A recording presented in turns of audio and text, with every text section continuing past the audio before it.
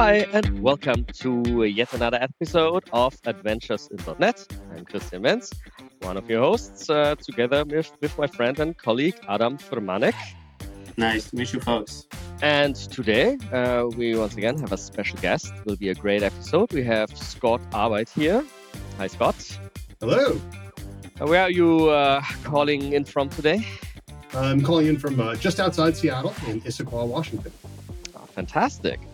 So happy to have you on board today. What have you been working on?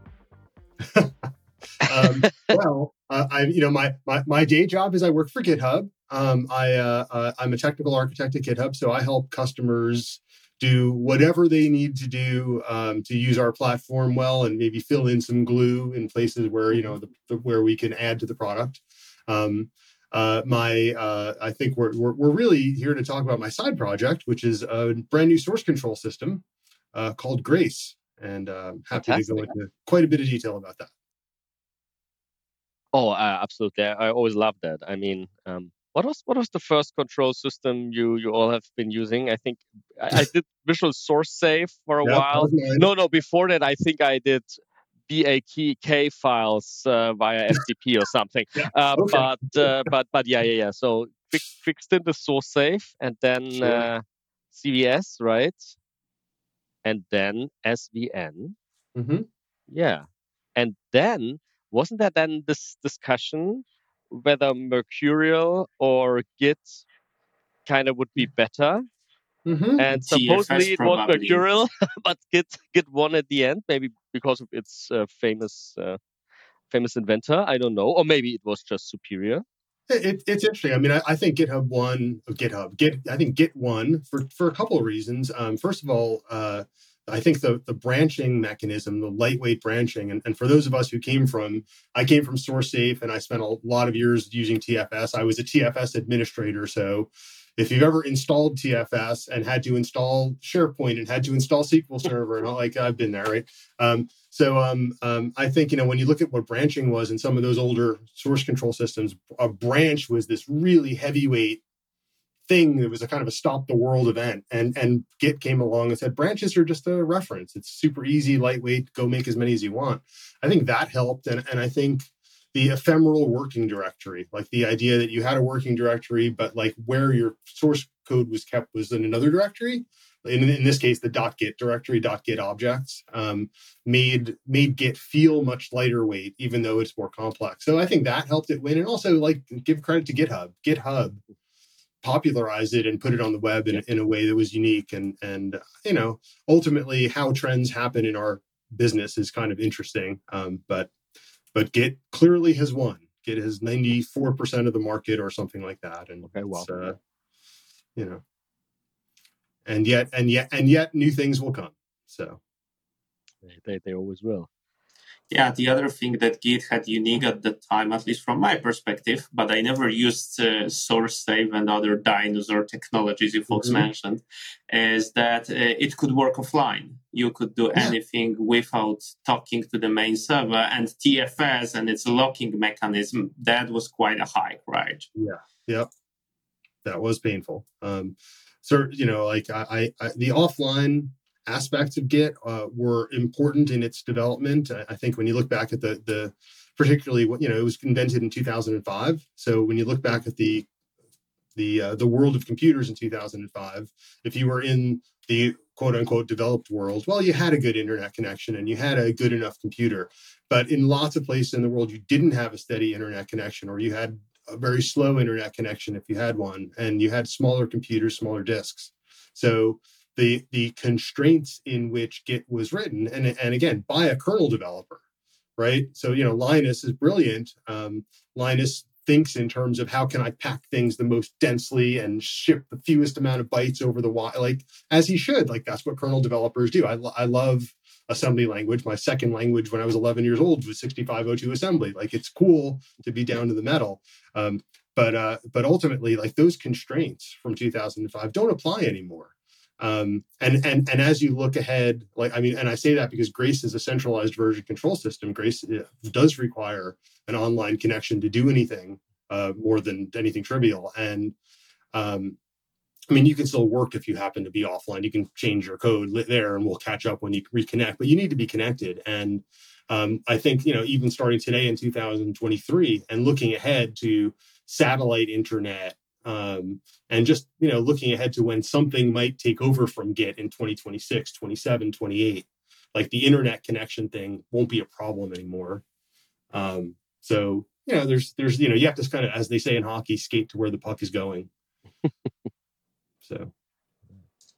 Yeah, there is always one thing which was pretty hard for me in the early days of me using Git, is like, and I heard many people did the same. I mean, it's quite easy to break something in Git. I mean, when you start doing rebase, squashing stuff, branching and other things, some people even recommend you, before doing all of that, just copy things on the side. And obviously, once you learn Git, and especially once you learn Git reflog, you are good to go, right? Git reflog is actually the most powerful command, in my opinion, for Git. And I'm just wondering, and it's always surprising me that many developers, they don't know this command at all. And they still copy Git repositories on the side. So even though Git is super powerful, and once you learn Git reflog, it's super easy, still some people struggle with using that, complain about documentation, about the commands and the naming conventions and all those commands. So generally getting these things, even though Git is prevalent, doesn't mean it's perfect in all these aspects. Yeah, Git certainly has and actually, before I continue, let me make a couple of disclaimers. First of all, I should have started with this. I do work for GitHub, and I am talking about a source control system. However, this is a side project. I want to be very clear. I am not announcing anything in terms of GitHub. I'm not this is not a GitHub project that I'm talking about. So I was inspired to work on it by my experience at GitHub, and I we can talk about that. But I just want to be very clear. I'm not announcing anything on behalf of GitHub at all. So that's the first thing. And the second thing I want to say is as we talk about source control and talk about Git and some of its challenges, I have the privilege of knowing some of the core maintainers of Git. My first role at GitHub was as the product manager for Git systems, and that's the team that actually codes and runs the systems that support 250 million, or I don't remember what our current public number is, but 9 figures worth of repositories. And welcome, Sean. And so those developers, and particularly the ones that work on core Git, are some of the most impressive engineers I've ever known in my entire career. They're amazing developers. And if I say anything mean about Git, and I probably will, that is not a reflection. That's why we're all here for, right?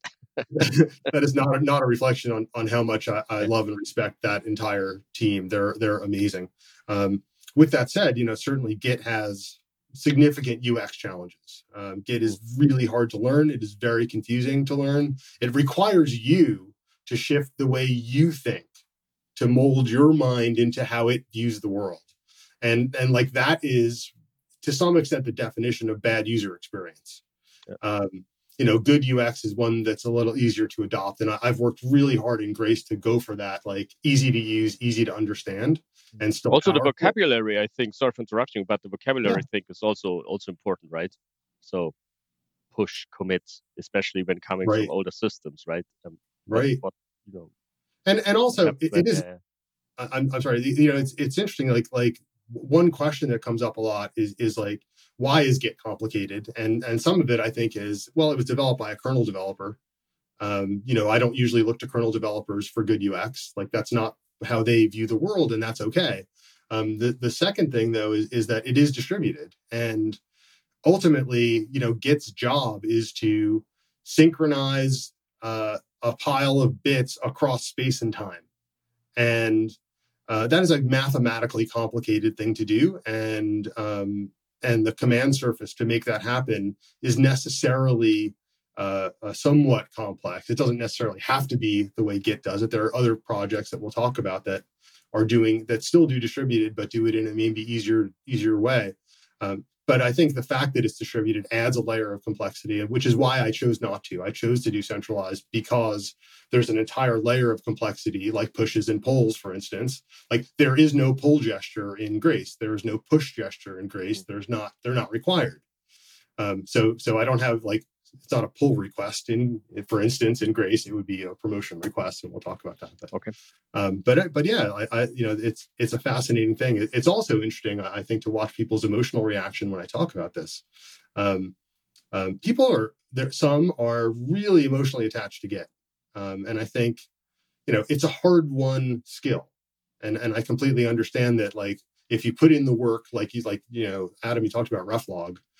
You're right. Like my anecdotal, this is completely anecdotal, I don't know the actual numbers, is like 15-20% of Git users really learn it and know it and feel comfortable in it and aren't afraid of it. And the truth is 80% are. Like, again, I'm making up that number, but I think that's probably close to true. That it's that old XKCD comic about like, here's Git. What is it? And how do you use it? Well, just memorize these 5 commands, and if anything goes wrong, delete your repo. Yeah. And I think that's how I roll. Exactly what I meant. Right. And I think that's where most people are with Git. And at some point we need to stop blaming the users for being there, for like getting that far and no further. Like at some point we have to look at the software and go, what is causing people to only go so far with it? And especially that, like, when we think about Git source control, that's my opinion, it's not the main tool under our belt. I mean, we do use it, but we don't use it for the sake of using it, right? It's just the tool that helps us do the work. We are not like a Git developers, right? We are .NET developers or whatever else. And Git just helps us do the work. And if it makes it harder, then it's actually like against the point. In my case, for instance, I'm super used to Git extensions, not to mention to, recommend anything, right? But I just know this UI, I like it, I know I see branches. This is something that I lack when I go to, Visual Studio Code, IntelliJ IDEA, or whatever else, right? I just don't see what's there in my repository. And I could learn commands, but that's not about that. I just get completely lost because I don't know what's there. Completely agree. And Git extensions is wonderful. It's that's a UI that I used to use a lot. I understand the sometimes religious attachment to whatever you are using, right? Sure. But I mean, if you know something really inside out and are a bright thinker, at least that's kind of my litmus test, right? Mm-hmm. I always ask, name 3 things that are absolute crap in X. Right. And if you know it well enough, you can name those 3. And if you can't, then chances are either you don't know the technology well enough to know not only the happy path, right? Or you are a lobbyist in a way, right? Or you're promoting something. So that's why I always, even with the things that are really dear to my heart technology-wise, as much as something technology-wise can be dear to your heart, even those things I constantly challenge, because only then I know what could be better, or if there's even an alternative, right? So I'm super eager to hear what your learnings from Git, so to speak, were, and what great UX or DX you came up with. So I'm really intrigued. It is interesting. I think when people do get attached to their technologies, and Grace is written in F#. So that was from me doing a deep dive on functional, and that is another area where people are super attached to object oriented and the practices that are included in object oriented, like dependency injection and mocking and things that you don't actually need in the functional world, and people again have emotional reactions to it. It's kind of interesting. As far as Grace itself, the way I've tried to make it simple is, again, first of all, it's centralized, so there's no pushing and pulling. There's no confusion about what's local or not.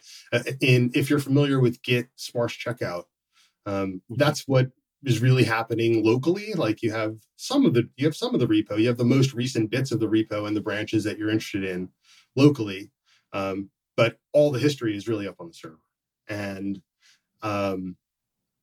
Of course, it's open source. I see you just put the chat in the link in the chat. I mean, there's it is open source. Please go check it out. GitHub.com/ScottArbeit/Grace.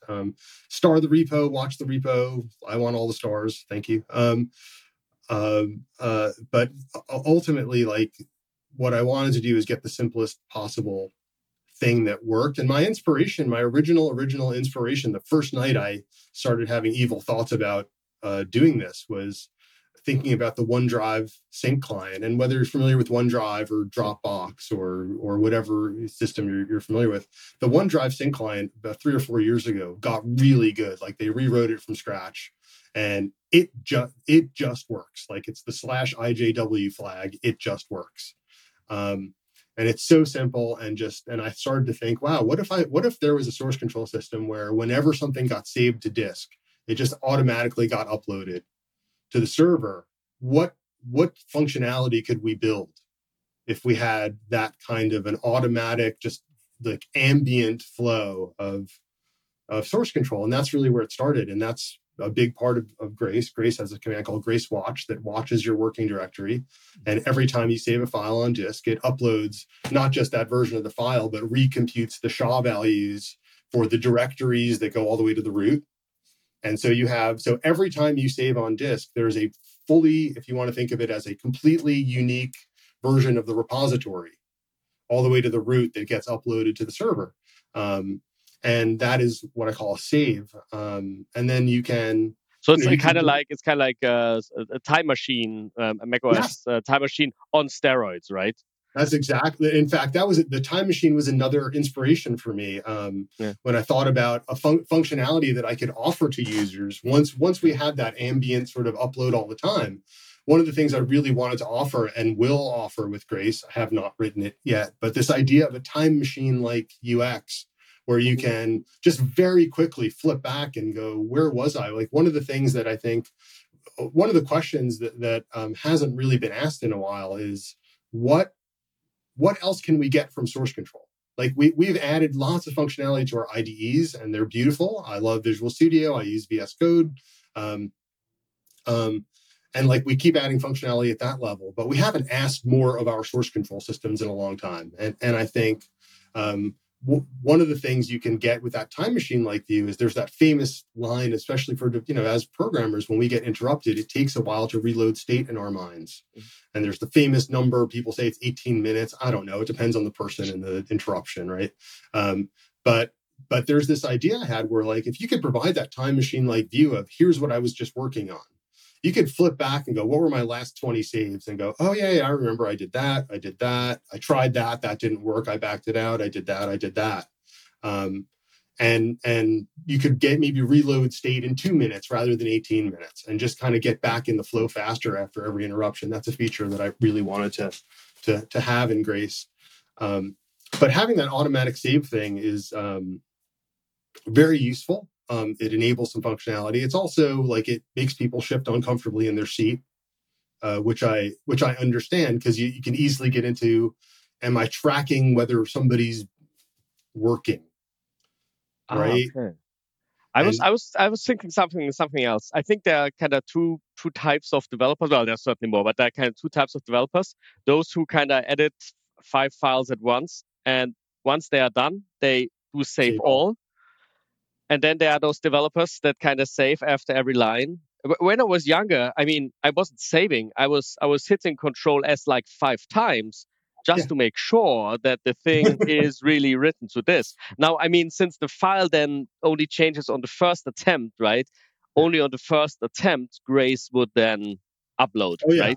Okay. I compute the SHA and check. Did I already have this one? Cool. I ignored it. Okay. Totally. I had to think. So you only take quote unquote, of course, you only take the contents of the files, not the timestamps, right? I do capture them. How that's another interesting question that I think, as we go further into Grace's development, when you, for instance, when you like you do your thing, you upload to main, right? Like, you promote to main, right? You, in other words, merge. right? It's not technically a merge, but you promote to a main, and then some other user now has to, rebase on that new thing. Here's a question: when we download that new version of the file to their machine, do we put the current timestamp, or do we put the timestamp of when that file was uploaded to Grace? Like, I don't have an answer for that. I think that, I could imagine that being a setting on a repo level. But it's an interesting question to say what's valuable for different people in that. It's funny when you dive into the corners and the specific features, like how much you see how people think differently and use it differently. But yeah, like so having all those saves, just to talk about, the potential downside is this idea of like, well, geez, this developer hasn't done a save in 2 hours. Like, what does that mean? And what it means is nothing. Like, what it means is absolutely nothing. And I understand that there will be temptation from certain less informed managers, let's just say that, to use metadata that's generated by using a system that does automatic uploads for ill, right? That temptation will be there. And and to some extent, the only defense I can make is just repeat over and over and over again, that's stupid, don't do that. And I certainly will, if Grace does catch on, that's a thing I'll be saying every time I talk about it, is like, that is not what that feature is for. That feature is for developers. That feature is to make your life as a developer better. That's really what I'm interested in, is writing features that I'm a developer. I first started writing code when I was 11 years old. Like, I love writing code. I still love writing code. That was 42 years ago. Next month, I'm 42 years as a programmer next month. And like, I still love writing code. I still get that like little fist pump when like it works. So like that, I'm here for the love of the developers, and all the features I write are for that. So yeah, but having all those saves, with that said, like with that potential downside addressed, like there's so much you can do with having automatic saves. Aside from like, it's just ambient and it just works and it's just in the background, and every time you save, that your source control system is up to date.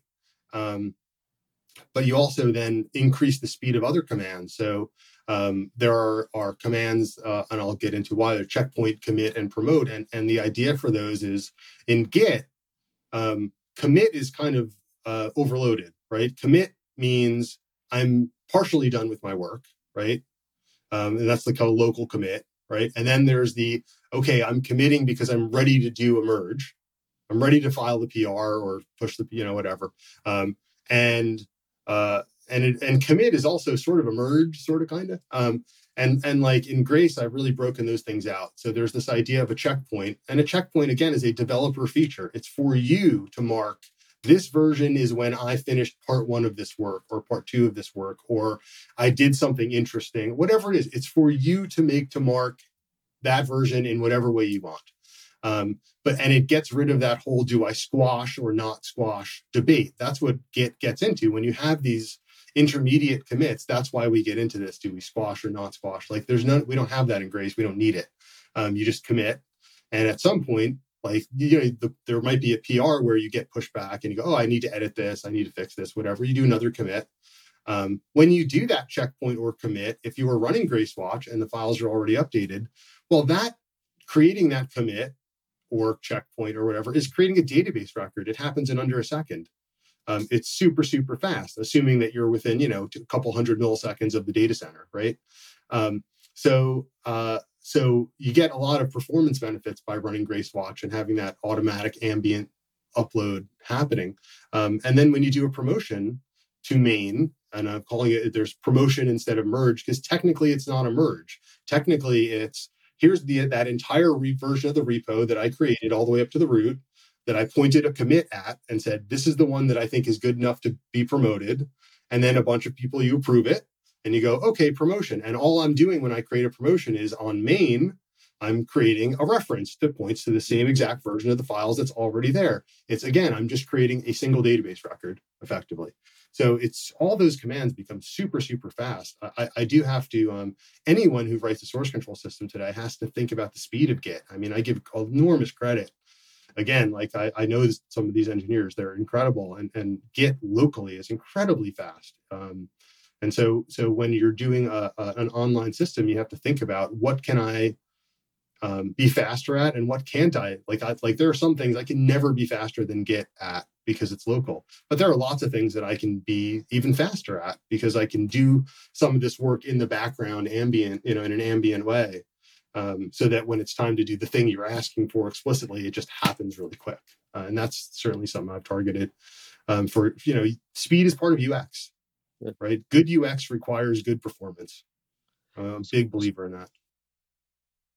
So kind of the mode in which I would be developing with Grace is, I do my coding. Let's just start with sole developer, right? So I do my coding, save this there and there, and then after an hour or so, I say, okay, now everything is working, and then I say, okay, I would like to have like a marker, and this is called checkpoint, right?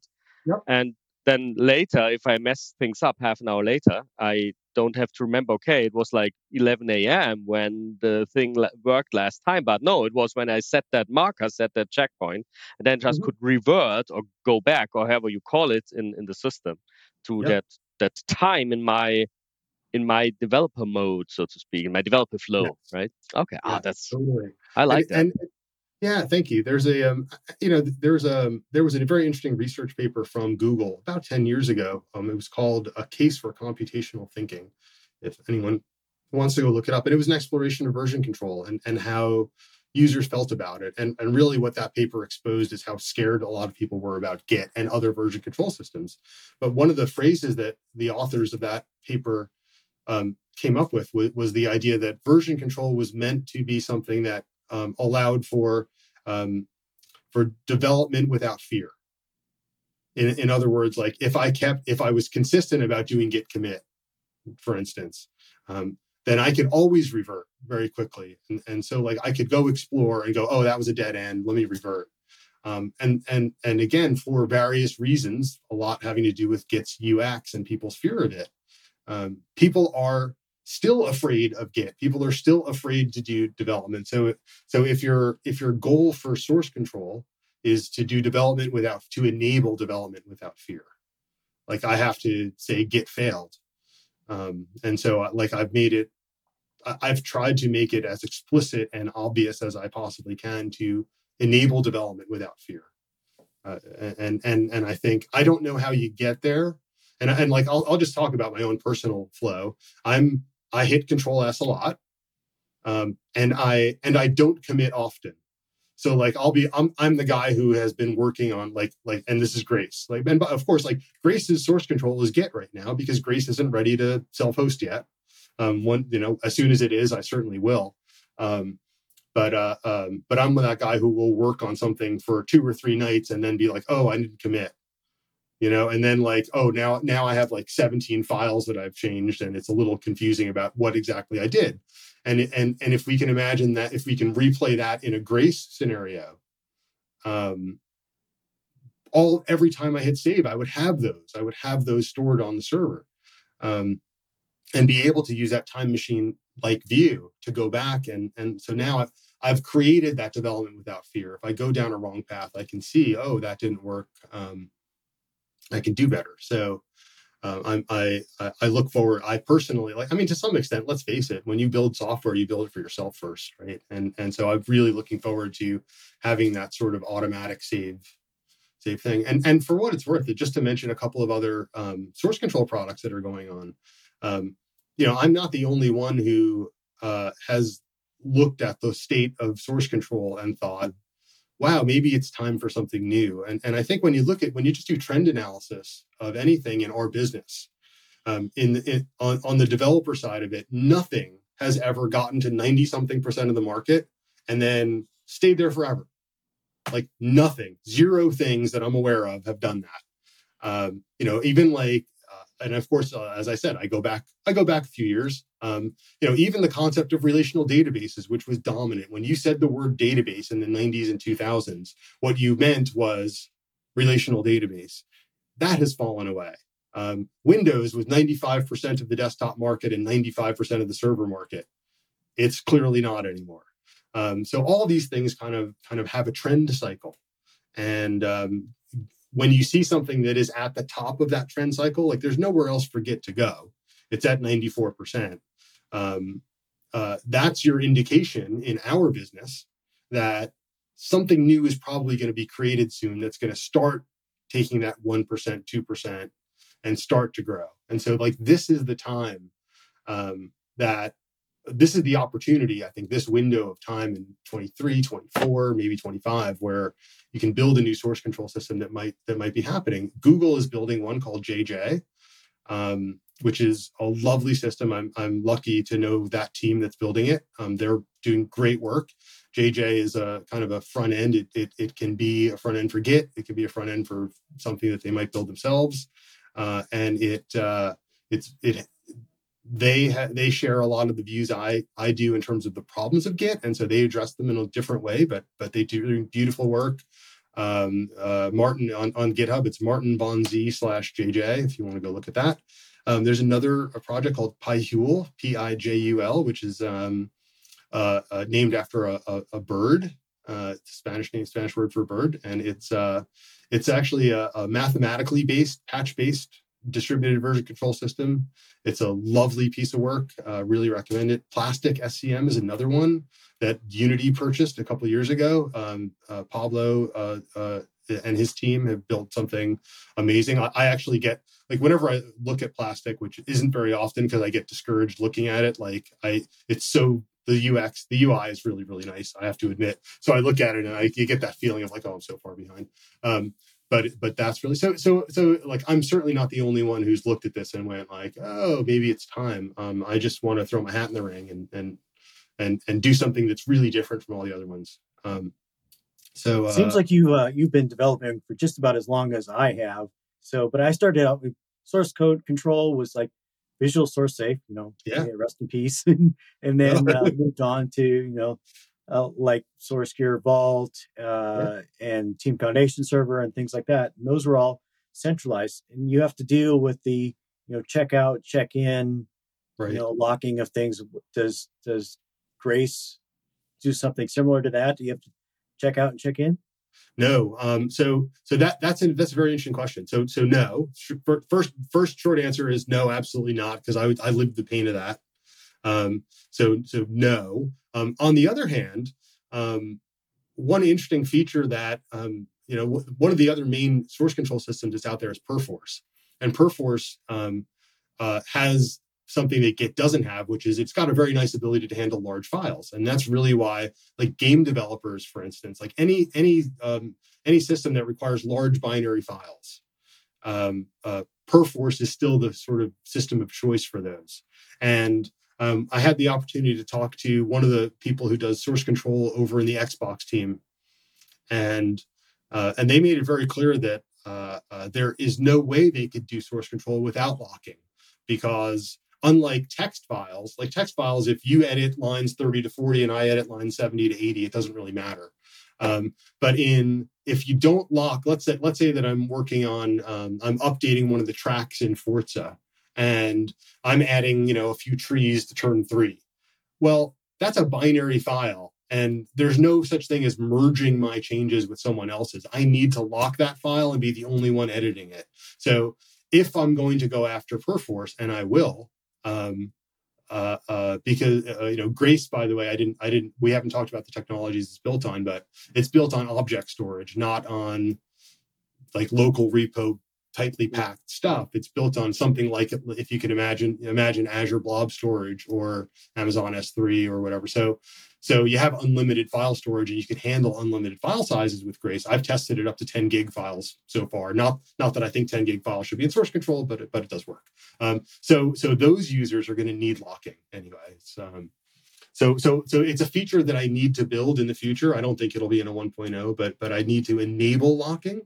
But by default, absolutely not. I agree. I think anyone who lived through that time has done the thing where it's Friday afternoon, the person locked the file you need, they're gone for the weekend. This is in the before days, and now what? And of course, you then get the questions of like, but what if I'm on an airplane and I kind of go, I'm not writing a source control system for the 0.00001%. Like, I don't care, right? Yeah, and without locking or without the check out and check in, then you kind of run into the situation where it's last person to say wins.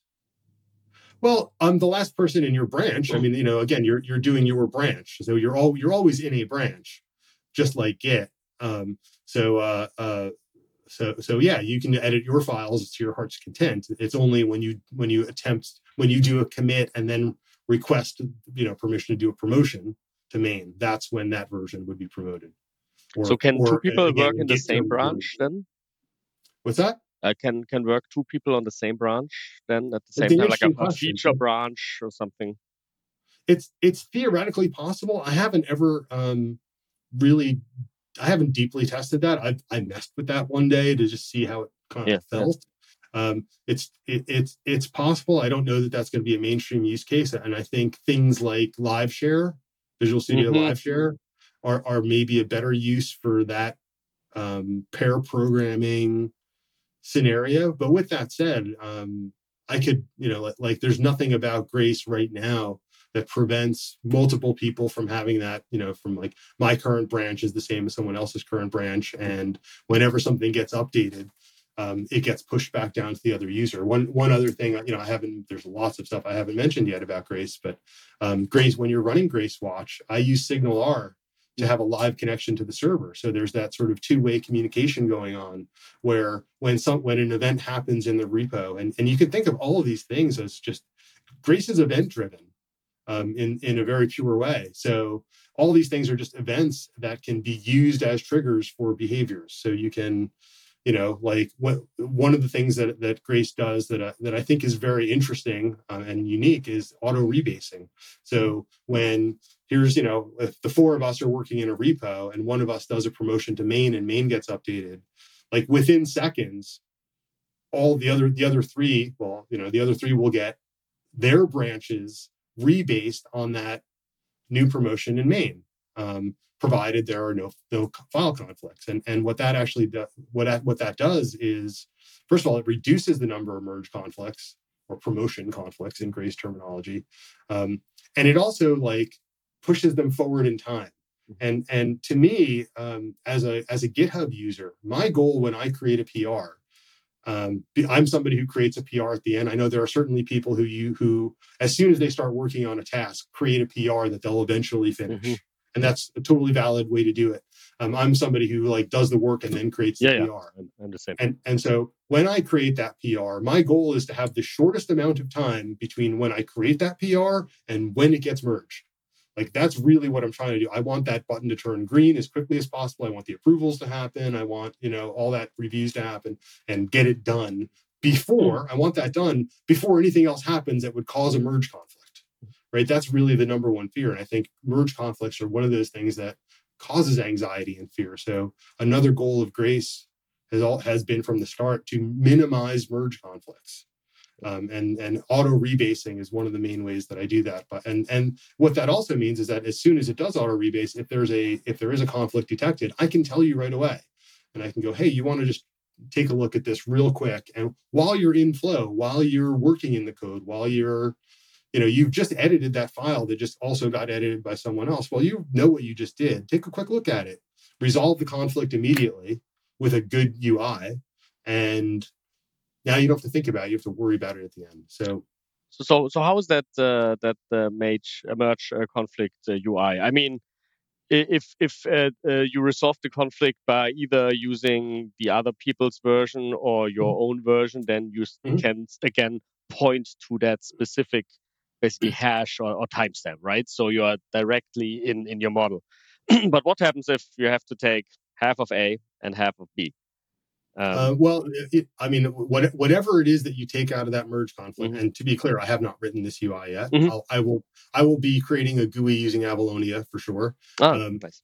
But I'm a big believer in native UI. I hate Electron, and I could shit on Electron forever. I don't know if I'm allowed to curse on this podcast, but I just did. Fair enough. So you don't like Slack or Teams or something? I mean, not once a fan. They are loaded. Not a fan of anything. Okay. I just we have the way I always say it is like, we have this first-rate hardware. Yeah. I'm speaking to you on a computer with a 24 core CPU and a 12 gig video card, and you're telling me the best UI you can give me for that is something in a browser. Like, I'm sorry, I don't accept it. Like, I think we're doing a disservice to ourselves doing that. So I will create a native GUI anyway. As far as the merge conflict thing, at the end of that, whatever it is that you resolve, all that resolution is a new version of that file. Okay. That's all it is. It's a new version of that file that becomes a new save that you can then checkpoint or commit or whatever. So, that's all it is. I don't have linkages in Grace back to like, oh, but this one was based on this version and this version, the way kind of Git does. It's not necessary. It's necessary in a distributed system to understand kind of provenance, but it's not required in a centralized system at all. So I don't have it. If it becomes a problem, one could imagine adding some tag or something, but it's really because it becomes metadata, not primary data, if you will.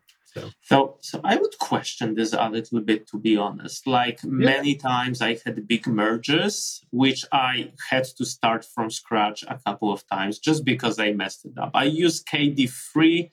I think I kind of understand this tool. I know what to do. And still, when there is a bigger merge, especially when someone renames variables or whatever, things get messy, right?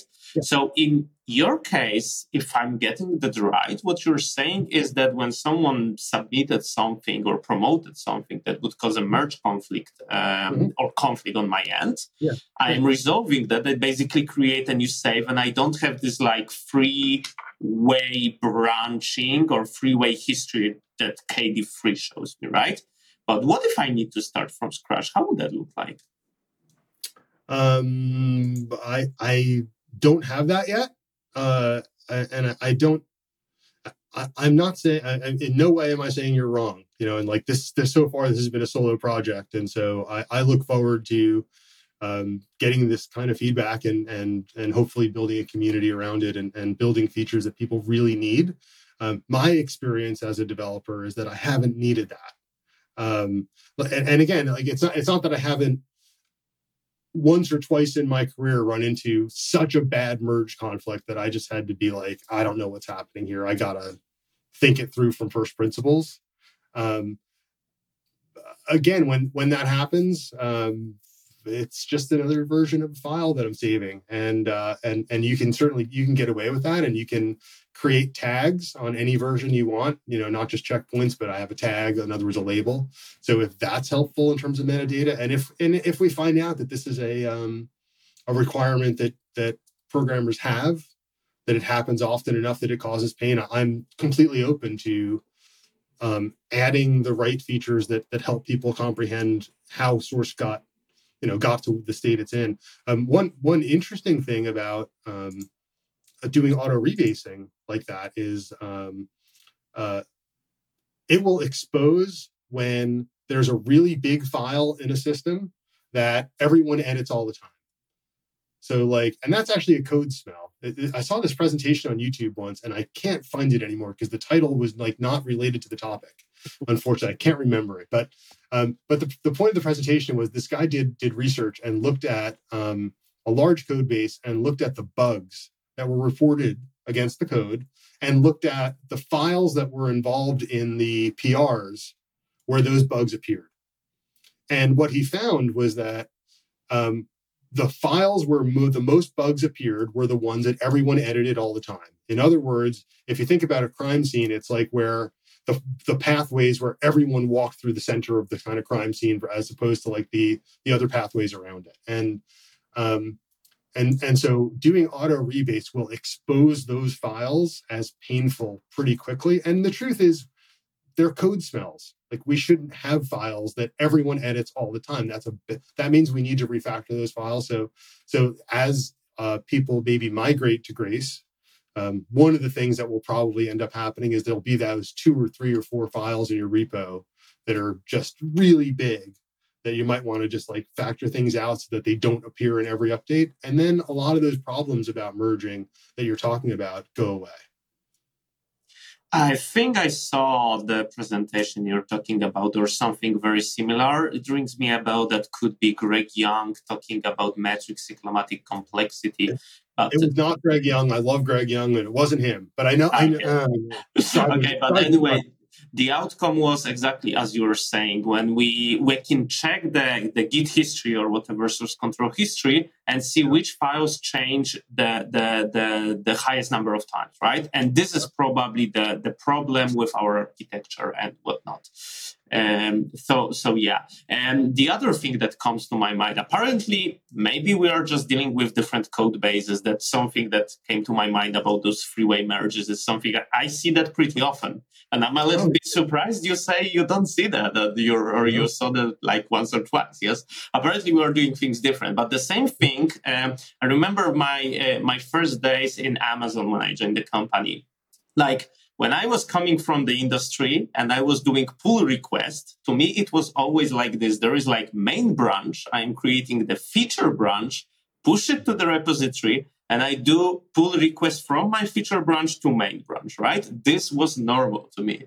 And it was surprising to me that when I learned in Amazon that it's not the way it works. You take the main branch, modify it locally, and you do the pull request from main branch to the main branch.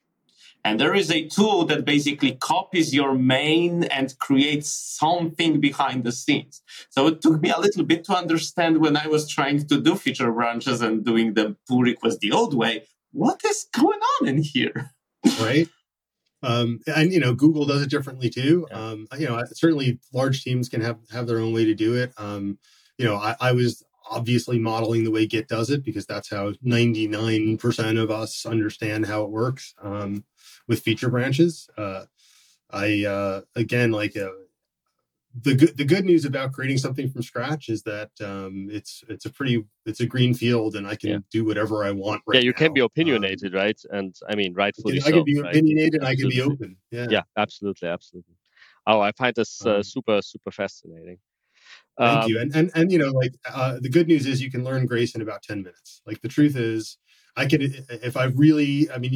you already understand an awful lot about Grace. Yeah. There's not a ton more to it than I've already said out loud. The only other thing the main thing I would add is that this idea of like saves that happen automatically, they're ephemeral. Like I only keep them we'll set it by the repo, but imagine 7 days. Like if that version of the repo you did save, and then you did a checkpoint or you did a commit, well, that one is going to hang out for a while. A commit is going to hang out forever. But all those saves, if nothing else is pointing to them, after 7 days they just get deleted. So it's it's not we're not just building and building and building. So you could imagine that the size of a regular repo plus 7 days worth of additional single files, which is really not a ton of space. And last time I checked, Azure Blob Storage had a lot of disks. So, I'm really not concerned about storage in that way. Storage is cheap, right? Storage is cheap. So like, that's really it. If you understand the concept of like saves, checkpoints, commits, promotions, and you understand that saves are ephemeral, like you kind of know Grace. In a significant way. There's obviously more to it, but that's how simple I'm trying to make it. And I always say to people, like, imagine, compare that to your experience learning Git. It took a little bit longer, I'm going to bet. And the joke I always like to use is being, of course, Grace is written in F#, so I've gotten into functional programming, and I like to say to people, would you rather explain Git, or would you rather explain what a monad is to someone? And I'd rather explain what a monad is. Monads are not hard to describe. Git is quite a bit more challenging, I think. So, and that's really, that's the level I'm trying to avoid all that. I'm trying to make it really, really simple to understand. I know we've been running for a bit. I would love to talk for just a couple minutes about functional programming. If that's and one more question here is please. When that promotion, like somebody promotes to main, does that everybody else get that automatically and behind the scenes, or does everybody get prompted, say, hey, there's been a promotion to main, would you like to accept those changes to your local copy. Right. To be determined. I right now the way Grace Watch is written, it would be notified and just do it automatically. That's just kind of how far I've gotten with writing that code. I imagine when we get into the level of integrating it with IDEs, for instance, we're all pretty spoiled. I mean, all the IDEs have done a ton of work with Git and making them flow well in the IDEs. If you can, again, like skate to where the puck is going. If we imagine where, the next integration of it, I can certainly imagine a switch where you go, don't auto rebase, like let me know and let me decide that. And I kind of expect to write that feature. I just haven't yet. Excellent. But I do think that's a user call. And also, to be clear, like Grace can be used without Grace Watch. Like you can use Grace without doing the auto saves and all that stuff. But what it means is that, let's say I'm not using Grace Watch and I'm just writing code, I'm saving files, doing all the things, and then I'm ready to do a commit. Well, at that point, now I have to kind of inspect your entire working directory to see what's changed, and I have to check it against what the server has. Like I have to do some stuff. That just means it takes an extra second or two. And if it's a really large repo, it could take multiple seconds. So Grace Watch is that performance benefit in that situation, but it's not strictly needed. I obviously understand that there are lots of situations where that won't be possible to run something like that, even though it's super lightweight and easy. And it doesn't, if it's not doing anything, it's really, I've watched it in Process Map Monitor. It doesn't do anything, it's really lightweight. But yeah, we have to plan for those sorts of scenarios. Yeah. All right. Excellent. We're almost out of time, unfortunately. However, please, Scott, do come back because I would be so interested in learning about why you chose F# and whether that really facilitated all of the implementation. I think that would be another fascinating topic. So I would be super happy to have you back. But you cannot leave without providing us with your pick. If you would like to start, or should we start? And which would give you 2 extra minutes? Why don't you start while I look through my YouTube history really quick? Okay, perfectly fine. So before Sean was here, I was considering doing something from streaming, but now I can use the tool. I wanted to mention. So this time it's software again because I'm done binging Hijack on Apple TV Plus. And I would like to quickly mention JSCPD. That's a copy paste detector. So I have this quite often when I'm analyzing code bases. So when I'm doing due diligence of some company's tech stack, for instance, that sometimes depending on how software is written, especially big complex software, new people getting on board, they kind of look at other parts of the application, and then use the only software pattern we can all agree on upon, right? Copy and paste. And so JSCPD is a super fast. I think it's O of N, super fast on average. Super fast command line tool, but it's also an API. You can use it from Node.js, etc. That detects copy and paste. They're using an algorithm that is kind of hashing, so it's looking for hashes, but it's like a rolling hash, so it kind of looks everywhere for that hash. And it's super interesting when analyzing code bases to just see, okay, what's the amount of copy and paste, and if it's a lot, then maybe you can kind of find a better way by using whatever templates or create a component or stuff like that. Really useful, and so if that's something you could use, please feel free to check it out. Over to you, Adam. Thank you. So my pick for this week is a software application that is called United Sets. And generally, if you ever use browsers, you have tabs. But how cool would that be to be able to take 2 completely independent applications and make them tabs in one window? This is something you could do for many years. For instance, Conemu, console emulator, was capable of doing that. And now there is a separate app, United Sets, that you can just download and try doing exactly that. It's still beta. not working perfectly. It likes, for instance, shortcuts. I mean, Control Tab is cool. We would like to have that done in some intuitive way. Also, if you try capturing like browser window and then you hit Control N to create new window for this browser, it jumps out of this united set. So definitely some still room for improvement, but generally really, really nice idea, especially that if you are like a big fan of multi-containers in Firefox, but you need to use Chrome. So you can use Chrome with multiple profiles, but hey, they come with different windows. Now you can make them tabs inside one window. So pretty good use case, at least that was mine. But as I'm saying, some more ends like I's to dot, T's to cross, but hopefully maybe useful. So that's my pick for this week. Over to you, Sean. All right. So earlier today, I was looking for something that can update my little avatar images that I have in like Microsoft Teams or other different places, things like that. So I wanted something that could take an image of me and basically convert it into a cartoonish or, comic style look. And I came upon a site called Photor, Fotor. And I thought it really did a good job. I haven't found the one that I actually want to use, but it gives you a couple different credits to get started with, and then you have to pay after that. But it seemed to be pretty affordable, and I like some of the different choices, things like that it gave me. So that's my pick today is Photor. Excellent. And last but not least, Scott. So I don't know if you've heard of this thing called ChatGPT. It's really. Oh no, that's I'll give you. I know I almost just took one. I'll pick two. One is Dapper, DAPR, and I've actually written Grace on top of Dapper. I love Dapper. If you haven't looked at it yet, I really, really highly recommend it. Dapper.io. Yep. It's a wonderful multi-platform. It's a way to write your code once and run it on as many platforms as you want. It supports over 100 different plugin pieces at runtime. One other thing I would like to recommend, and I'll stick in chat, is a wonderful presentation I saw from NDC Oslo, where I presented also, if you want to find that video.